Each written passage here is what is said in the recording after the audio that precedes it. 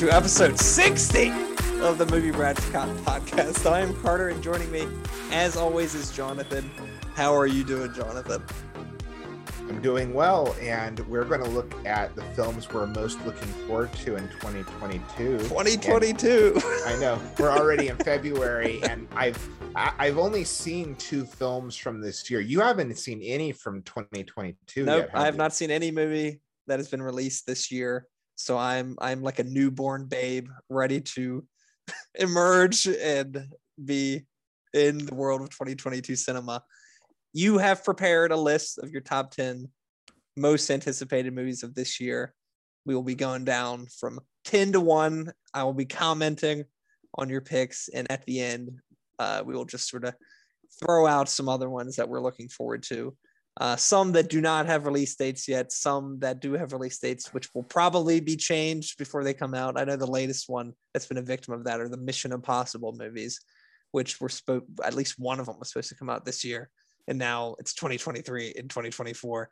And I know a decent amount of the ones I was looking at are stuff that were, scheduled to have come out in previous years, but are only now coming out now. That's not necessarily true for all of them. I think this year, or 2021, that was something that was much more common, of movies being released that had been delayed from 2020. But are you ready to kick us off with number 10, Jonathan? Yes, let me just say that all of the ones that I have in my top 10 are at least in post-production. Mm-hmm. So it seems likely that all these films will at least premiere at a film festival, if not open theatrically in the US sometime by the end of this year.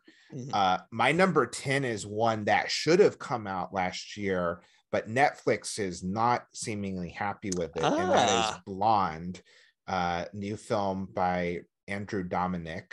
Mm-hmm. It's written and directed by him. It's based on a novel by Joyce Carol Oates, and it is a biopic of sorts starring Ana de Armas as Marilyn Monroe.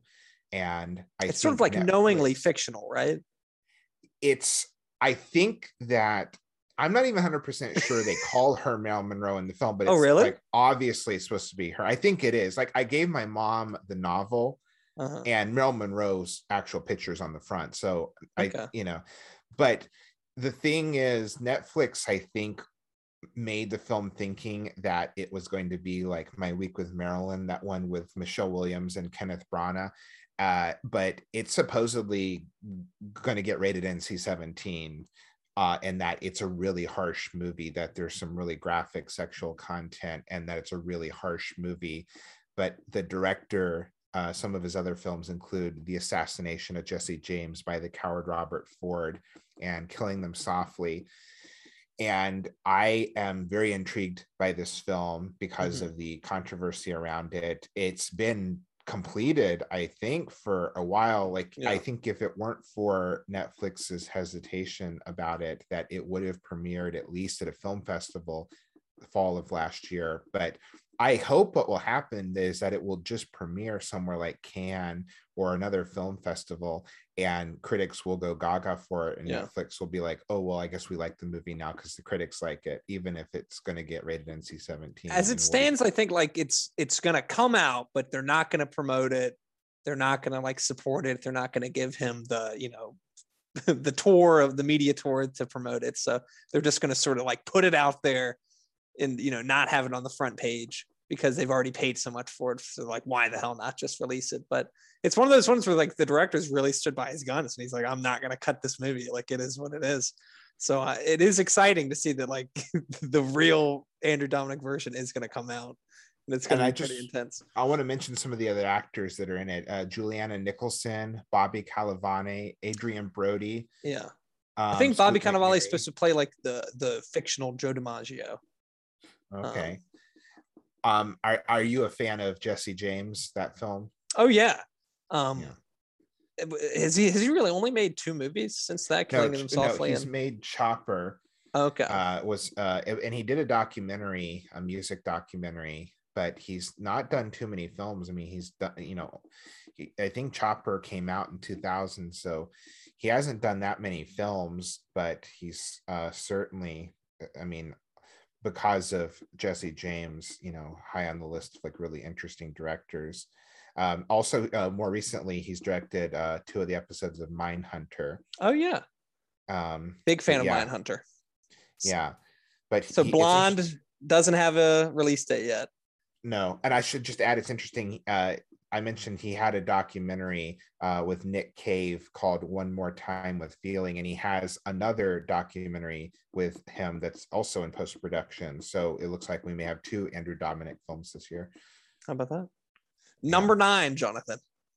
Number 9, previous episode, we reviewed a film by this director, the stop motion Pinocchio that Guillermo del Toro is a co-writer and director. Isn't this also Netflix? Yes. Voice cast includes Cate Blanchett, Ewan McGregor, Christoph Waltz, Tilda Swinton, Ron Perlman, John Turturro, Tim Blake Nelson. So 3 actors in that list of people that were in his previous film Nightmare Alley. And Del Toro has talked in many interviews about how the 2 major fictional characters in his life have been Frankenstein and Pinocchio, and he sees there's a comparison that they're these creatures that have been thrust into the world and have to realize what it means to be a real person, be a human being. And his version is going to be set during the rise of Mussolini, and it's going to be kind of a twist on it, and it's like everyone else is acting like a puppet, but the puppet wants to be a real person. So it should be a really unique and distinct film. Does that have a release date yet? No, but I think it actually may be still shooting, but it's scheduled, I think, to come out. Like a teaser trailer came out fairly recently for it with a weird Jiminy Cricket, I've heard. I have avoided watching it, the trailer. But it's just titled, as of right now, Pinocchio. And it also has a co-director whose name is Mark Guffason. Who I guess is handling the technical stop motion aspects that Guillermo del Toro is unfamiliar with. One of my favorite films growing up that I watched. I don't think I've seen the film in 15 years or more, but I watched the 40s version of Pinocchio, the Disney animated film, over and over and over as a kid. So I think I'll rewatch that. I think that film is truly one of the great animated films of all time, one of the greatest. It's a masterpiece, one of Disney's greatest achievements. So it's really interesting too that there is a live action Disney Pinocchio coming out soon. And there was a Pinocchio film that came out just a few years ago that Roberto Benigni starred in as Geppetto, when he had done a version where he played Pinocchio and he directed it. So there's so many Pinocchios going around. Just everyone's just feeling Pinocchio fever. I know. There was a hot second where Paul Thomas Anderson was in talks to direct a live action Disney Pinocchio, but I think he was wise enough to know that they would not let him alone. And just imagine the Disney boardroom. They're like, Pinocchio is so hot right now. We got to get one out. We got to get our Pinocchio. Picture like Geppetto snorting coke, throwing firecrackers. Yeah. All right, so that's 9. Yeah. Now I'm cheating a little bit because I've actually already seen this movie. One of the 2 films I've seen that have been released. Number 8 for me is Rifkin's Festival, but I made this list at the very beginning of the year. Was it worth the anticipation? Yeah, I mean, Woody Allen has a new film. It's in the top 10 I'm most excited for. That's all I need to know is Woody Allen. I'm still a huge fan of his. He's not with Amazon anymore, right?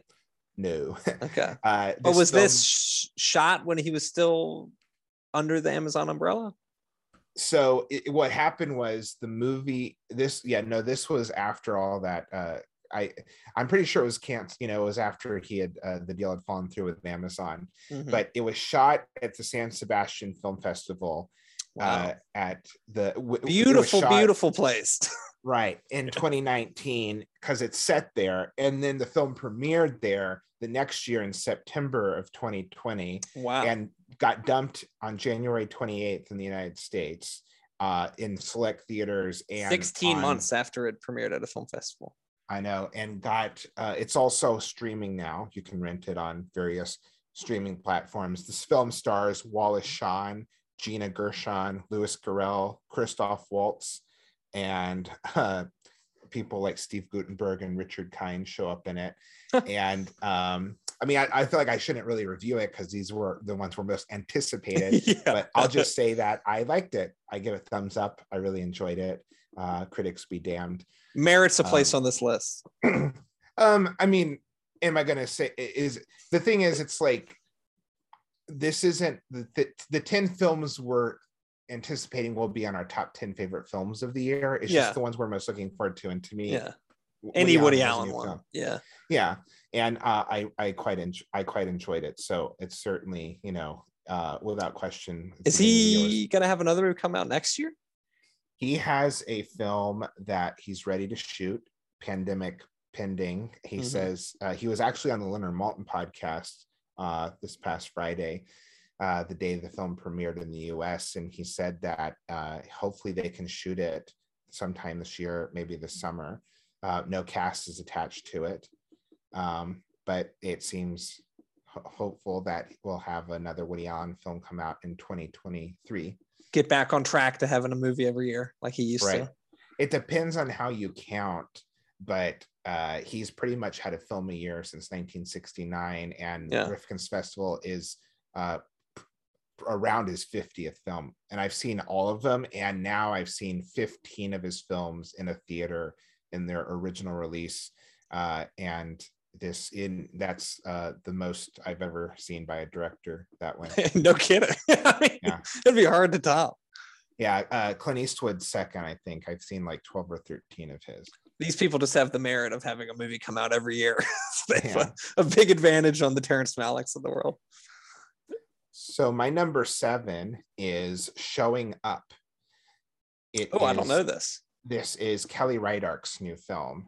The writer director of my favorite film released in the US in 2020, First Cow.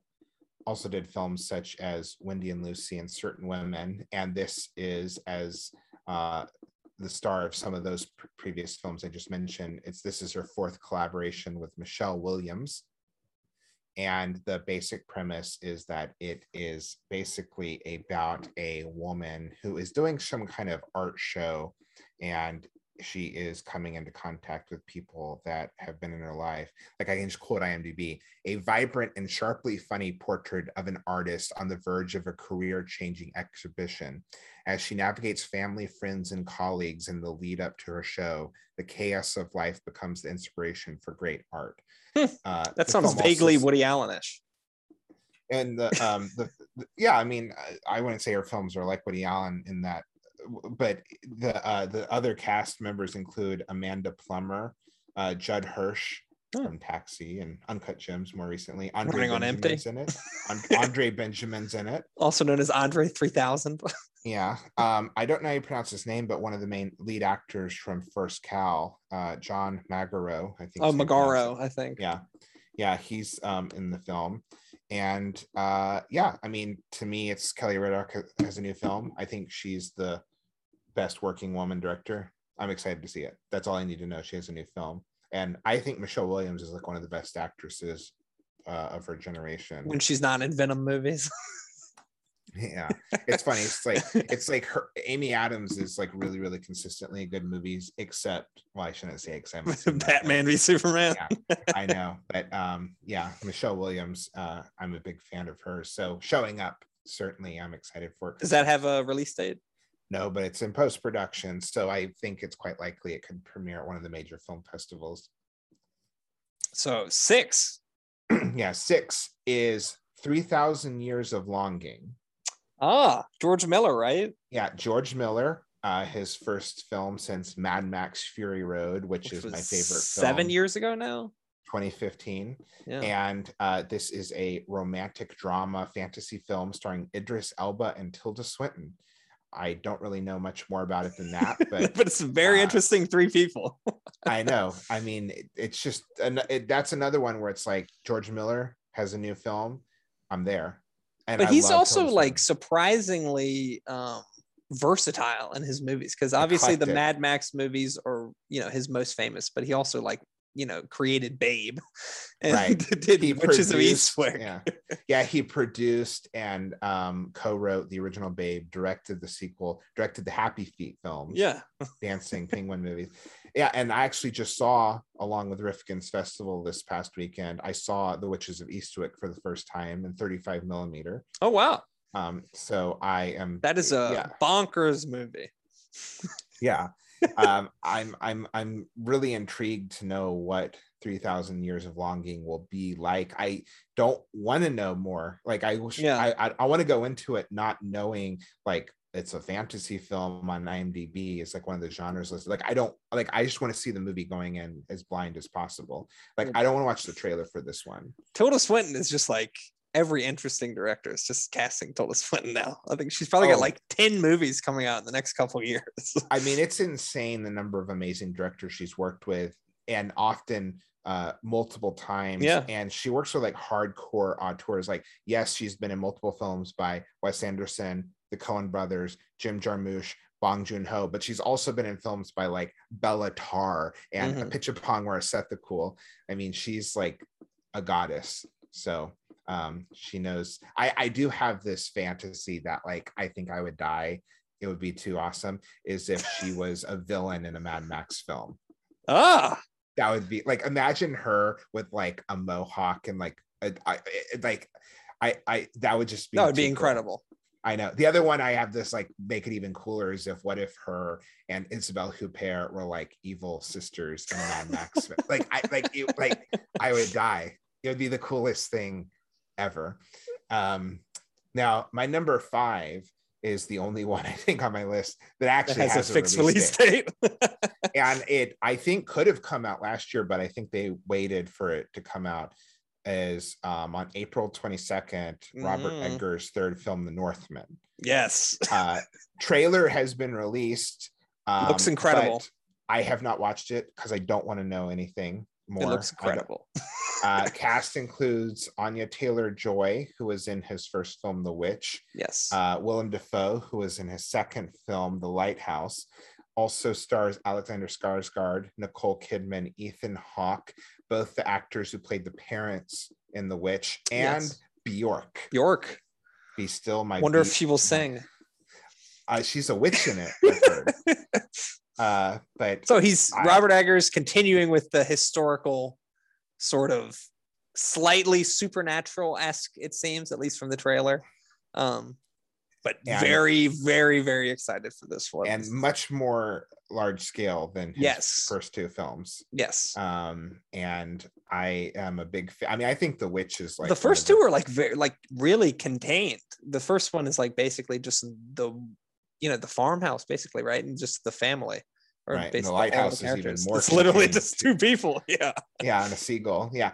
I think that I think he's, one of the really interesting auteurs working today. I mean, he's only done 2 features so far, but he's so distinctive and uncompromising in his vision. I hope that the film is as awesome as I'm expecting it to be. I expect this to be the first Viking movie that is like, besides Valhalla Rising, which isn't an American movie, but like the first American Viking movie to be like really weird and like really explore the sort of Scandinavian, and the sort of mythology and the sort of supernatural beliefs and witches and stuff like that. This is very exciting that this is coming out this year. So this is the first one maybe you mentioned that would have been really high on mine. Right. Especially because so many of the ones you've mentioned so far just don't even have release dates. And no, but 3,000 Years of Longing doesn't even have like it's anything. In post-production though. I know, but there's not even like a summary, right?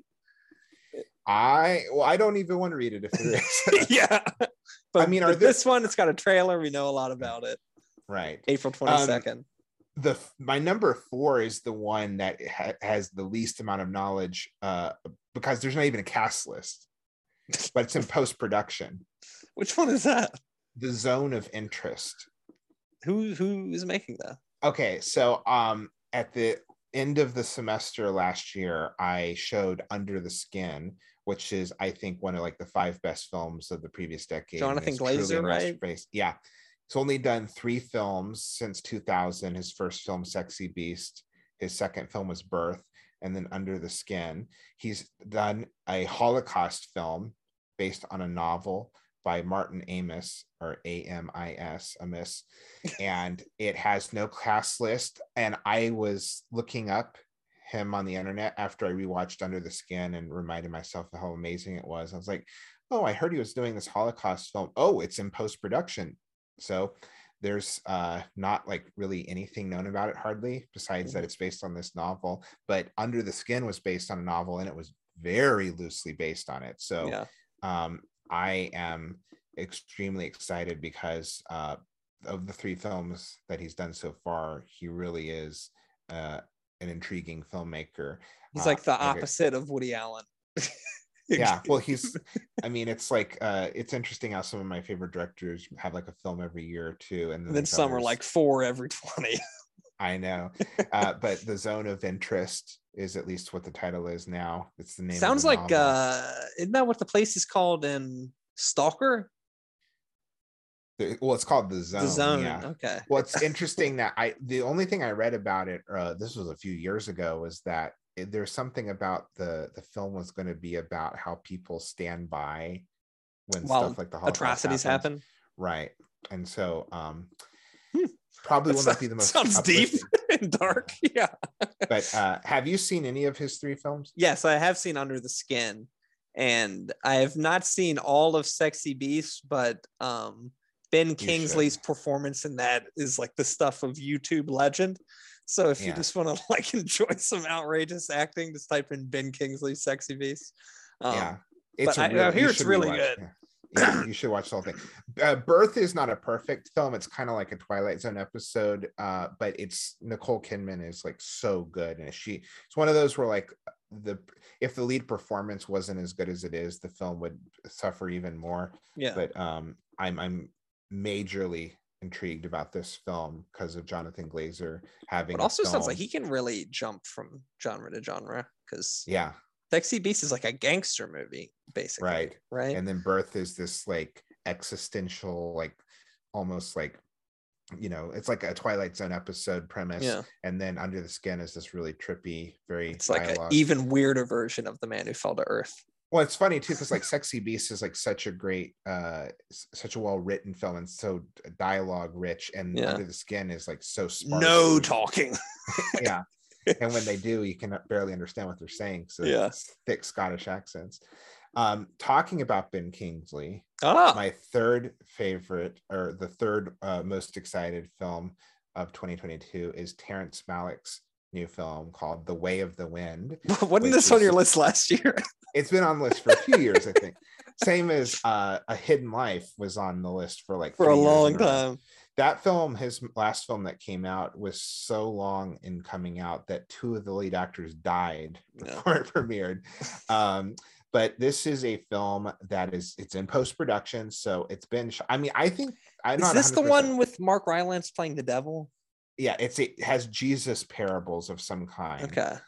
Also stars Matthias Schoenaerts, and the guy from Son of Saul. Right. And I think you're like me. Terrence Malick has a new film. I'm excited. Oh yeah.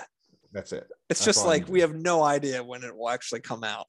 It would be cool if it premiered at Cannes. And I think basically all of his movies since Thin Red Line have premiered at Cannes. Is that right? I think Song to Song premiered at South by Southwest. Okay. He actually had an interview with Richard Linklater, and it's like the only interview that's like recorded of him. But yeah, Terrence Malick. For anyone who doesn't know, Terrence Malick is kind of famous for being hard to pin down. You can he never makes public appearances. There's like 10 photos of him on the internet, and one of them is from a movie he appears in. Right, and like one of them, his IMDb photo is like his picture from Badlands. Yeah, and it's funny that there's like one of the few moving images of him, footage of him, is when they caught Benicio del Toro and him on TMZ. There's a video of him, and they didn't even realize who it was until they got back to the studio. It was like, oh, it's Terrence Malick. Right. It was just like one guy who recognized him. So the title so far is The Way of the Wind, although he's had numerous films have the titles changed. A Hidden Life is not. This one, that. I feel like it hasn't been as much in the news. I remember when Tree of Life was in post-production for like 4 years. We had updates like every month on like what was happening in Tree of Life. This one has really come onto the radar, but I mean, someone who's so well respected from, you know, movie people, that when this comes out, it could definitely be a big deal. Yeah, I mean, he did have what I call his trilogy of white A-list movie stars twirling in a field, whispering existential narration with To the Wonder, Knights of Cup, and Song to Song. Mm-hmm. I think those push some people's patience. Yes. But A Hidden Life was just like, it reminds you that, you know, he's a director that is like at the top of his craft. Yeah, almost unequaled. Right. And certainly an auteur. His stuff is like pure cinema. Right. Could be no other art form. Yeah. My number 2 film will be this director's first feature film in 8 years. One of my 10 favorite living directors, and who I'm teaching a class on this semester, is David Cronenberg's Crimes of the Future. This is great title. First. Yeah. Interestingly, the title of one of his hour-long student films that he did in the late 60s or early 70s, although it's not a remake at all of that film. He's just incorporating that title. And it is his first sci-fi horror film since Existenz, which came out in 1999. Jeez. So he's going back to his body horror roots. It's a film starring Kristen Stewart, Léa Seydoux, and Viggo Mortensen. And some of the icky little plot points I've heard is that it's set in a future where people no longer feel physical pain, and there are certain performance artists that grow extra organs as part of their art. And also one character but this made me feel really weird. Oh wait, this is even worse. There's a character that tattoos people's internal organs. So I'm expecting this movie to be hardcore, icky, and weird. But Viggo Mortensen has been in 3 films of his this century, and it's the first film with Kristen Stewart.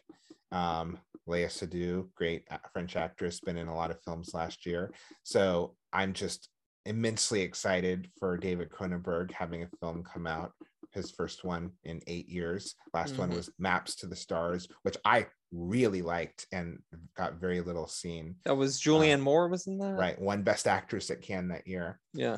It's funny, she won Best Actress for Still Alice that year, but she should have won for Maps to the Stars.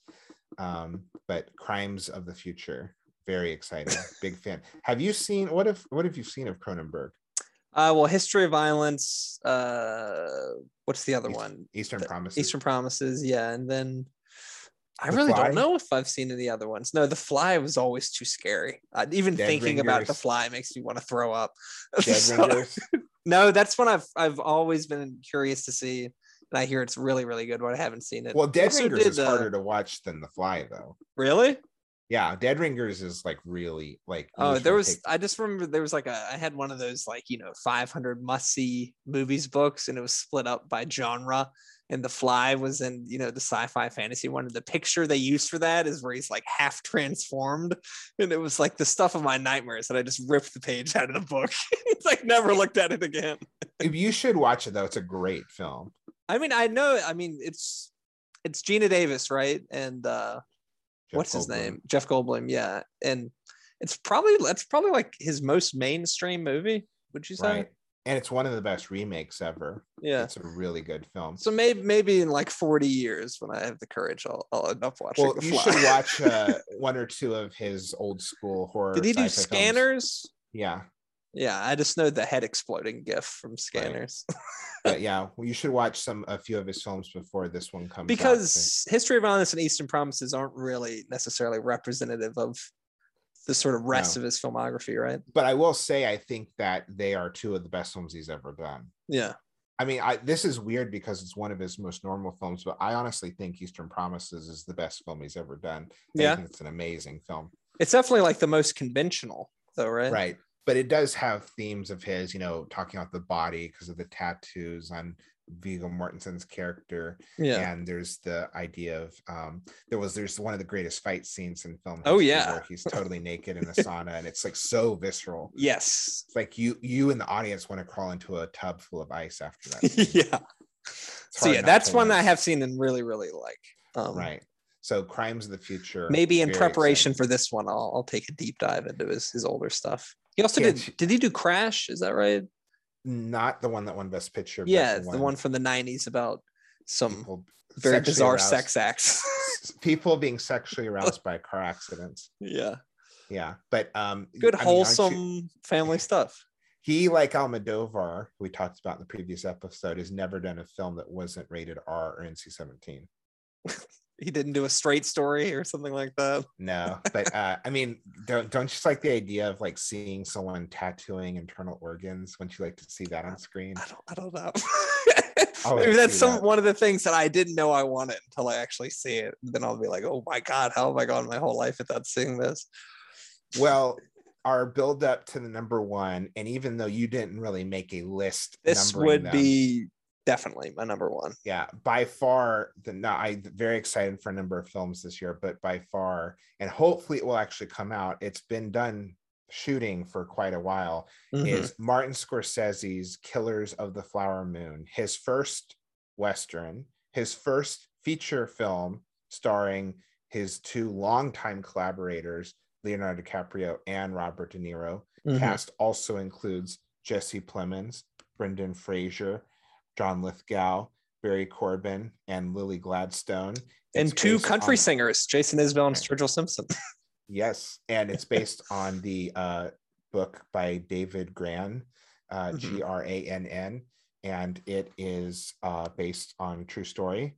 And everything about this excites me. I mean, Scorsese, just that alone, but the fact that he's someone who loves cinema in all different genres, is doing a Western for the first time, in his late 70s. The fact that it's De Niro and DiCaprio. This is like the classic get the band back together movie. Scorsese directing, obviously.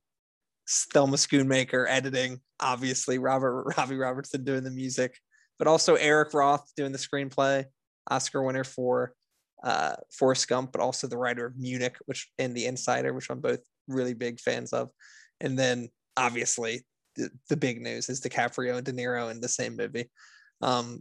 This is one of the ones where it's like, if it wasn't a streaming service, this movie probably would never get made because the budget is $200 million. Well, I remember, I don't know if he was talking about Scorsese. I think he probably was, but I remember listening to an episode of the Roger Deakins podcast once, and the guest was talking about there was a filmmaker that was highly regarded, that he would hop around from studio to studio when he was making his films because they're like, well, who's going to lose money on his next film? Like like they respect him so much that they would do it, but it seems like there's no way that like they would. No, this is just like the prestige attached to your brand.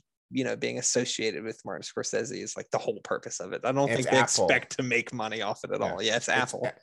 But I don't understand. It's like, I just feel like I'm an ancient one. It's that like Martin Scorsese is doing a Western starring these actors. Like, how does like that not result in making $500 million worldwide?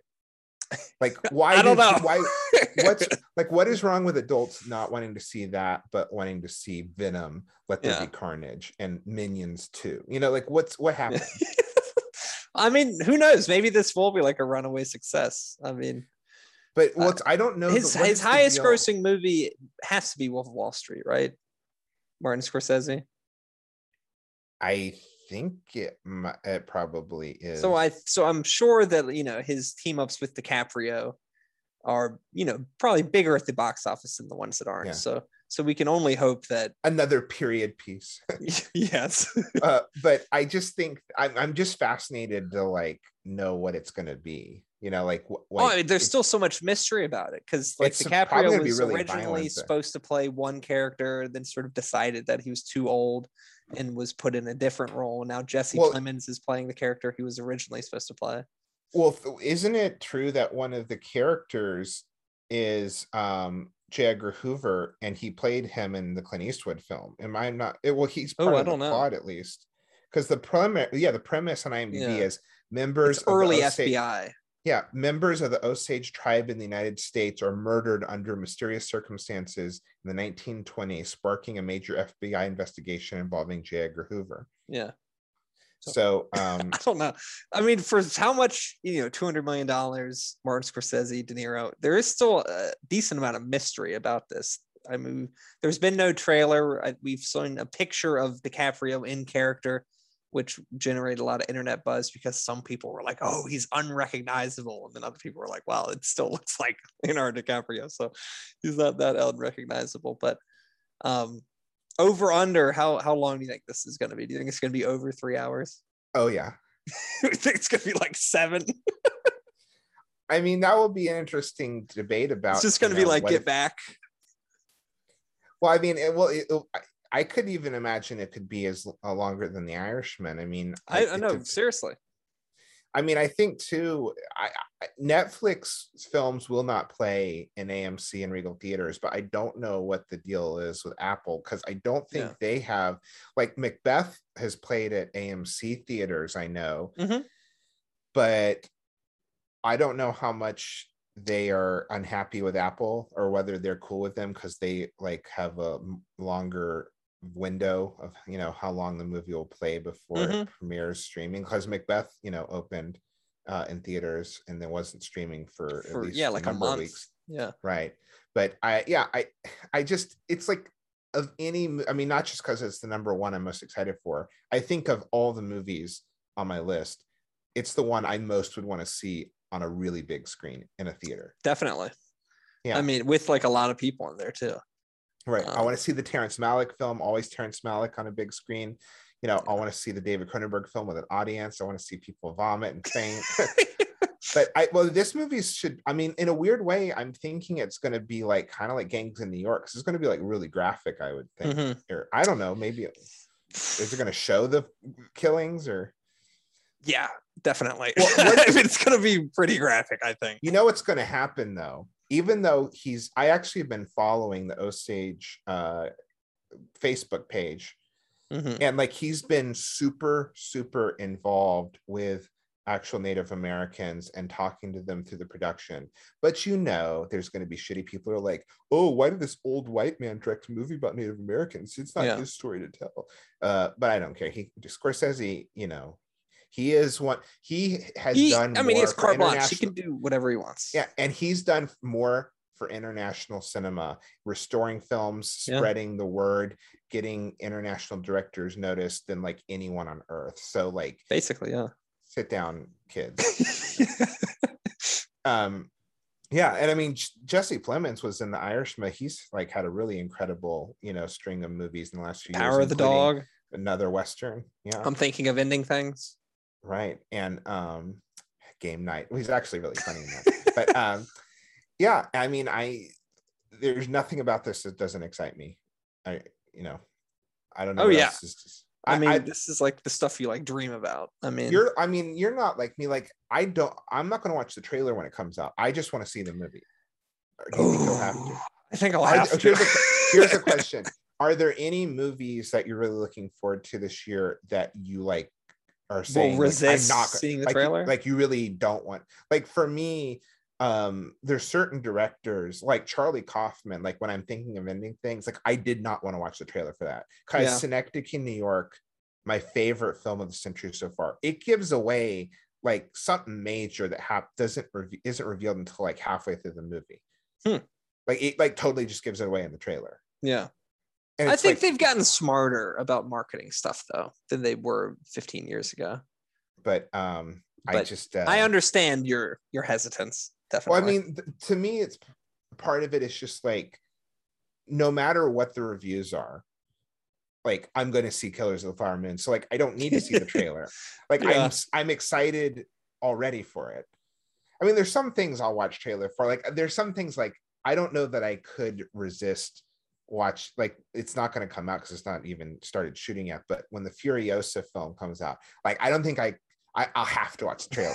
Like there's no, because the Mad Max Fury Road trailer the two trailers, like they're better than most films from the it gives you like the thrill and like feeling like you're in the world more than most theatrical films. I know. So can I just real quick go back to my 10 and you say like what are like the 2 or 3 that you're most excited for of my top 10? Kind of list them off. Okay, 10 Blonde, Andrew Dominik. 9 Pinocchio, Guillermo del Toro. 8 Rifkin's Festival, Woody Allen. 7 Showing Up, Kelly Reichardt. 6 3,000 Years of Longing, George Miller. 5 The Northman, Robert Eggers. 4 The Zone of Interest, Jonathan Glazer. 3 The Way of the Wind, Terrence Malick. 2 Crimes of the Future, David Cronenberg. And 1 Killers of the Flower Moon. So obviously we're both in agreement. Number 1. What other ones are you really excited for? Well, definitely the Malick one, but who's to say if it will come out this year? So it's just sort of perpetually on the anticipated list. I'm really curious to see Blonde, just because it's like, is it really that like sensational and insanely like graphic sexual? Like it's almost supposedly like a curiosity at this point, because there's so much talk about it. I don't remember the exact details, but I remember like supposedly there's a scene where like she's on her period and she gets raped and there's like blood everywhere or something like that. Holy shit. Like, or there's something like that, Okay. But yeah, I mean, it's definitely very intriguing. I mean, the George Miller one, 3,000 Years of Longing. I mean, just the fact that like George Miller is making a new movie is very, very exciting.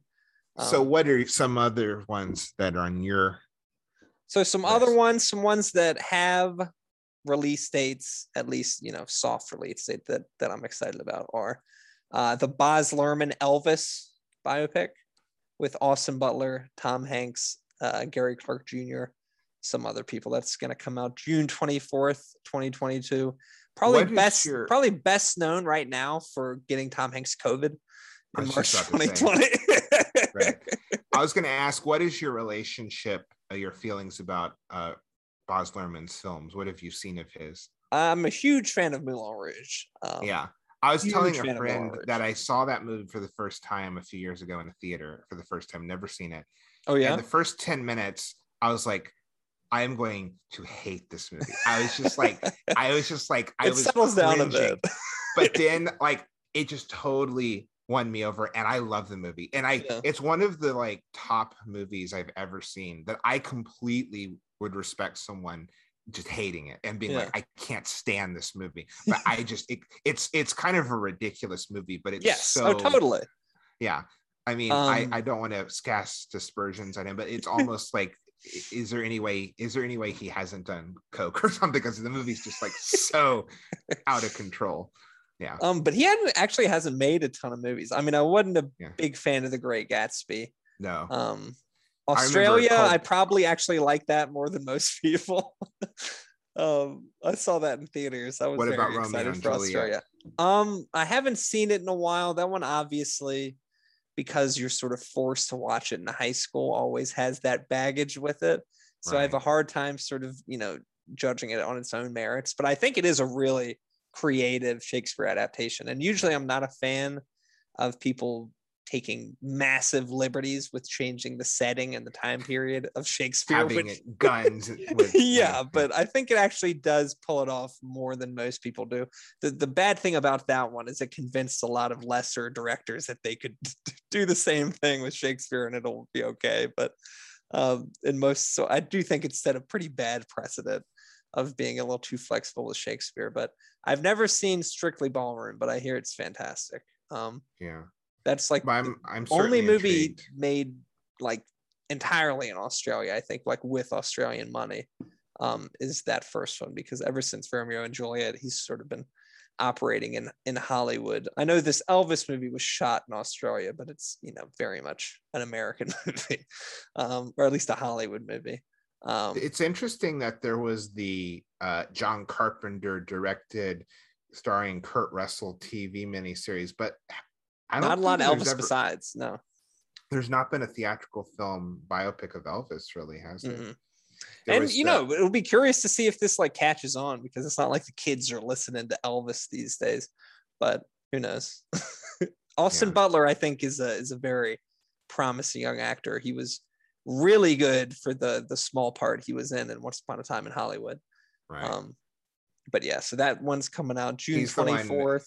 It's the one where Brad Pitt says, "You are riding on a horsey." Yeah, you got a dumb name like Rex. Yeah. So another one, I know that you very pointedly did not have any superhero movies on your list, but two ones that I think could actually be pretty good are The Batman, directed by Matt Reeves, coming out March 4th, and then Thor, Love and Thunder, directed by Taika Waititi, is coming out July 8th. Thor is one of the few Marvel movies you have seen, is that right? No. Okay. Nope. So, you haven't seen Thor Ragnarok either?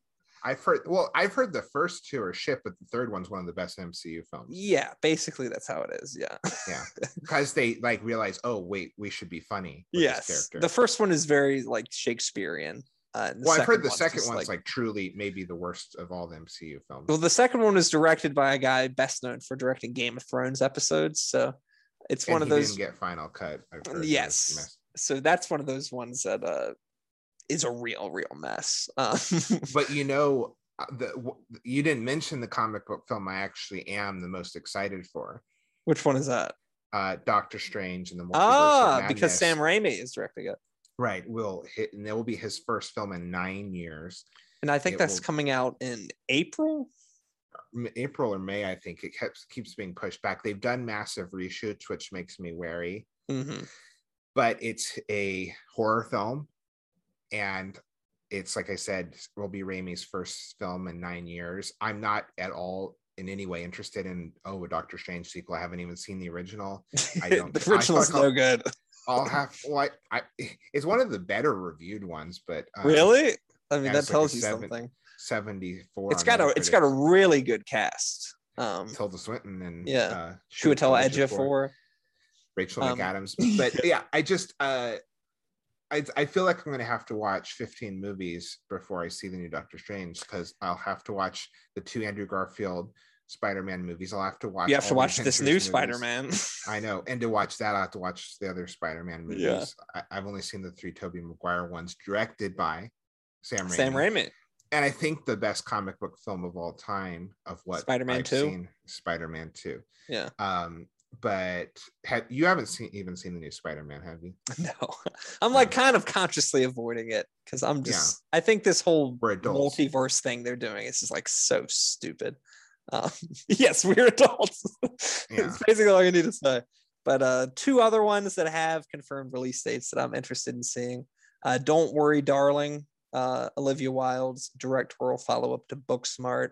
This was shot last year. It's starring Florence Pugh and Harry Styles. And it's one of those ones that we really have no idea what it's actually going to be about. But it seems something about like Stepford Wife-esque 50s sort of stuff. Original screenplay or?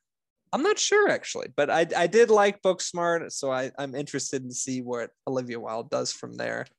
Let's just look it up right now to see if it is an original screenplay. Yeah, I very much like Booksmart. Am I crazy or is she dating Harry Styles? Yes. Okay. So that's sort of the biggest thing that this has created, the fact that she left her husband to date her co-star, who is, I think, 20 years younger than her. Wild Styles. Yes. So very Chris Pine is also in that. Gemma Chan is in it. So interested in that. And then coming out November 23rd, Steven Spielberg's newest movie, The Fabelmans, who is not starring, but someone appearing in as someone you've already mentioned. Michelle Williams, I think, is playing sort of his mother. This is like an autobiographical coming of age movie. It's written by Tony Kushner, but it's the first film since AI that Spielberg is one of the credited screenwriters on. Wow. It's really good cast. Michelle Williams, Paul Dano, Seth Rogen. I think there's some other people. Obviously, we're very unfamiliar with the child actors that are going to be in it, but this seems like, pretty different than the usual Spielberg, which are like usually pretty high concept, more often than not science fiction. So it's interesting he's going from a musical, which he's never done before, to like a family drama, which is something he hadn't really touched on since I I think it will be like E.T. but without an Yeah, alien. E.T. is basically what I was thinking of. Like, yeah. When I watched E.T. for the first time, I was like, oh, this is barely about the alien. This is like about kids dealing with, being children of divorced parents. So I was like, I did not expect that. So yes, E.T. without the alien very much seems to be what this is about. A lot of the buzz and the buildup is the fact that Seth Rogen is going to play his like sort of funny uncle. So do you know if it's going to be a period piece or if it's just going to be yeah, it is. Yeah. Okay. You know what's interesting? Random trivia. Both Spielberg and Scorsese have only had one film this century each that's not set in the present. Pieces? That weren't set in the present. What was the only Scorsese one? That wasn't set in the present? Yeah. I guess The Irishman is set in the present at the very end. Well, no, but that majority of the film's a period piece. Yeah. These are ones that are set in the present or are not? What is the only one that's set in the present is The Departed. The Departed, yeah. Yeah, and what's the only Spielberg one? Set in the present? It's not Ready Player One. Well, I guess. Well, I'm going to take my words back because one. Well, I don't know. It's falling apart.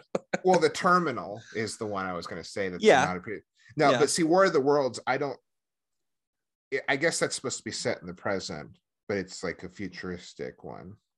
But I almost forget which movies Spielberg has made in the last 20 years, honestly. But I think it's interesting that both of them have almost exclusively done period pieces, or Spielberg, some of them set in the future, like, AI. Well, despite it being a period piece, Wolf of Wall Street felt like extremely contemporary, especially for an I felt like director. I think it was very connected to. Oh, it's definitely connected to the 80s. Yeah. No, I mean, like, I think it's certainly one of the ones that's set the most recent, but I think what I was saying is that it's commenting on when the film came out, too, not just when it's set.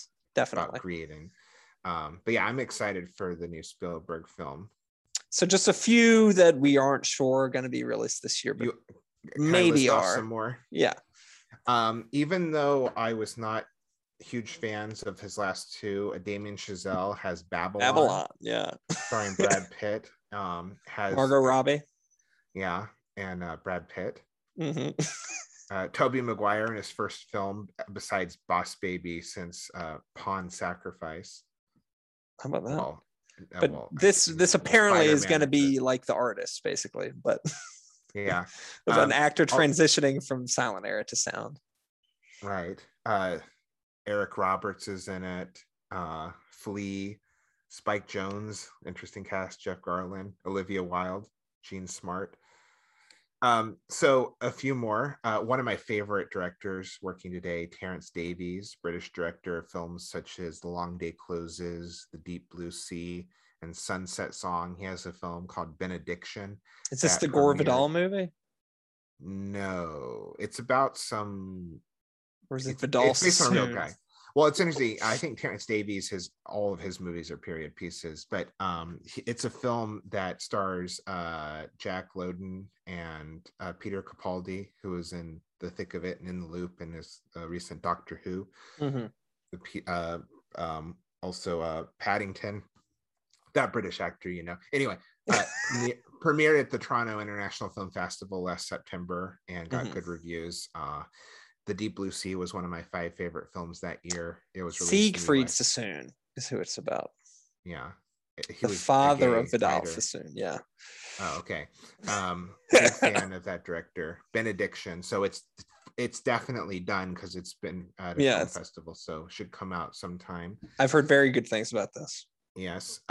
Let's see. There is Andre Arnold, who directed Fish Tank, and American Honey has a documentary called Cow that's just like a cow. And like it sounds very much like that one that Joaquin Phoenix executive produced called Gunda, that was just watching pigs and other barnyard animals with no humans on screen. It premiered at the Cannes Film Festival in July last year. So I'm a fan of Andre Arnold. Let's see. Walter Hill will have his first film in close to 6 or 7 years, called Dead for a Dollar. It's a Western. Great title. Willem Dafoe and Christoph Waltz. Wow. Yeah. Older guys being stars of a Western. Yeah, let's see. My favorite film, of last year, I still need to see some, but of what I've seen, The Souvenir Part 2 is my favorite film of 2021. And Joanna Hogg already has another film that is in post-production. It's called The Eternal Daughter. It stars yet again, like the two Souvenir Honor films. Swinton Byrne. Tilda Swinton. Okay. And the premise on IMDb is, in this ghost story from acclaimed filmmaker Joanna Hogg, a middle-aged daughter and her elderly mother must confront long-buried secrets when they return to their former family home, a once grand manor that has become a nearly vacant hotel brimming with mystery. So that's a really good synopsis. That's very intriguing. Right. Some other ones may not be released this year, but probably will. The Killer, directed by David Fincher, starring Michael Fassbender. It's like about an assassin in Paris. And Tilda Swinton. Tilda Swinton's in that. She's in everything. Yeah. And then Knives Out 2 apparently might come out this year, which has, every other actor in Hollywood that isn't in Babylon. And then one movie, The Gray Man, Ryan Gosling and Chris Evans, espionage action movie, directed by the guys who did Avengers Endgame. Oh, that instantly went lower. Killed it for you. One movie that I'm hoping is good, even though I don't have like expectations besides the cast and the director, Gareth Evans, who directed the Raid films, which are two of the greatest action films of all time, has a crime action film starring Tom Hardy and Timothy Olyphant and Forrest Whitaker called Havoc. That's a good title. It might be not good, but I love the Raid films, and those are all good actors, so we shall see. I'm also excited. Alex Garland, who wrote a number of Danny Boyle films and has written and directed his own films such as Ex Machina, has Annihilation, a new film just titled Men, starring Jesse Buckley and Roy Kinnear. That title is too broad. So my final one, this is another one that's sort of like, when is this going to come out? Deep Water, directed by Adrian Lyne, who hasn't made a movie in like 20 years, I think. Best known for doing Fatal Attraction and Indecent Proposal, the sort of like, dark sexual thrillers. Apparently this is very much up that sort of alley, starring Ben Affleck and Ana de Armas, based on a Patricia Highsmith novel. Okay, I just have a few more to list off. David O. Russell has a film that has not had a title given to it yet, and it has. Isn't that the best when you don't even have a title? As a release date, though, November 4th. But okay, let me clear my throat. Listen to the cast list of this one: Michael Shannon, Margot Robbie, Anya Taylor-Joy, Zoe Saldana, Christian Bale, John David Washington, Robert De Niro, Timothy Olyphant, Rami Malek, Andrea Riseborough, Mike Myers, Matthias Schoenaerts, Chris Rock, Taylor Swift. Wow. Matthias Schoenaerts is like everything. Okay, and I think like the Venn diagram of movies is you have like Anya Taylor-Joy, Tilda Swinton, and Matthias Schoenaerts, and through the three of them, it's every movie coming out this year. Right. Okay. Let me just mention three more real quick. Vortex, which premiered at the Cannes Film Festival last July, written and directed by Gaspar Noé, starring Italian horror director Dario Argento as first acting performance. They say it's like Michael Haneke's Amour, and they say it's one of his most mature films he's done. It's supposed to be really grueling. It's elderly couple, deteriorating in health in their house, and a majority of the film is done in split screen. Oh wow! The Whale, Darren Aronofsky film starring Brendan Fraser as a morbidly obese man, also has one of my favorite actresses, Samantha Morton. And the last one I'll mention is Noah Baumbach's adaptation of Don DeLillo's novel White Noise, starring Adam Driver, Don Cheadle, Jodie Turner-Smith, Greta Gerwig, and Andre Benjamin. Yeah, I think I'm probably gonna read that. I just bought my first Don DeLillo novel this week, Libra. So I've never read one, so maybe this will get me hooked on it. But yeah, 2022. Looking very, very promising. I mean, in a year, you've got a Scorsese maybe coming out is something to be thankful for. So and we should point out that a lot of these probably won't come out for 6 months. Yeah. Or maybe they will at a film festival, but hopefully they'll at least premiere. A finished film will be screened somewhere before the end of 2022. That's at least our hope. I mean, fingers crossed. I mean, especially for the Malick one. I mean, if that one actually does come out, like that vaults very, very high on the most anticipated of this year, because I mean, he like truly is like one of the greatest living filmmakers. But 2022, very promising, a lot to be excited for. Anything else to add, Jonathan? No, a lot of my favorite filmmakers have films coming out, and it's always cool. They're directors that haven't had a film in many years. Yeah. Sam Raimi and Jonathan Glazer. Dario Argento has the first film he's directed in a decade coming out, premiering at Berlin this month now, February. Yeah. Well, it's this month in half an hour. Yeah. Well, thank you guys for listening. We will be back with you next time.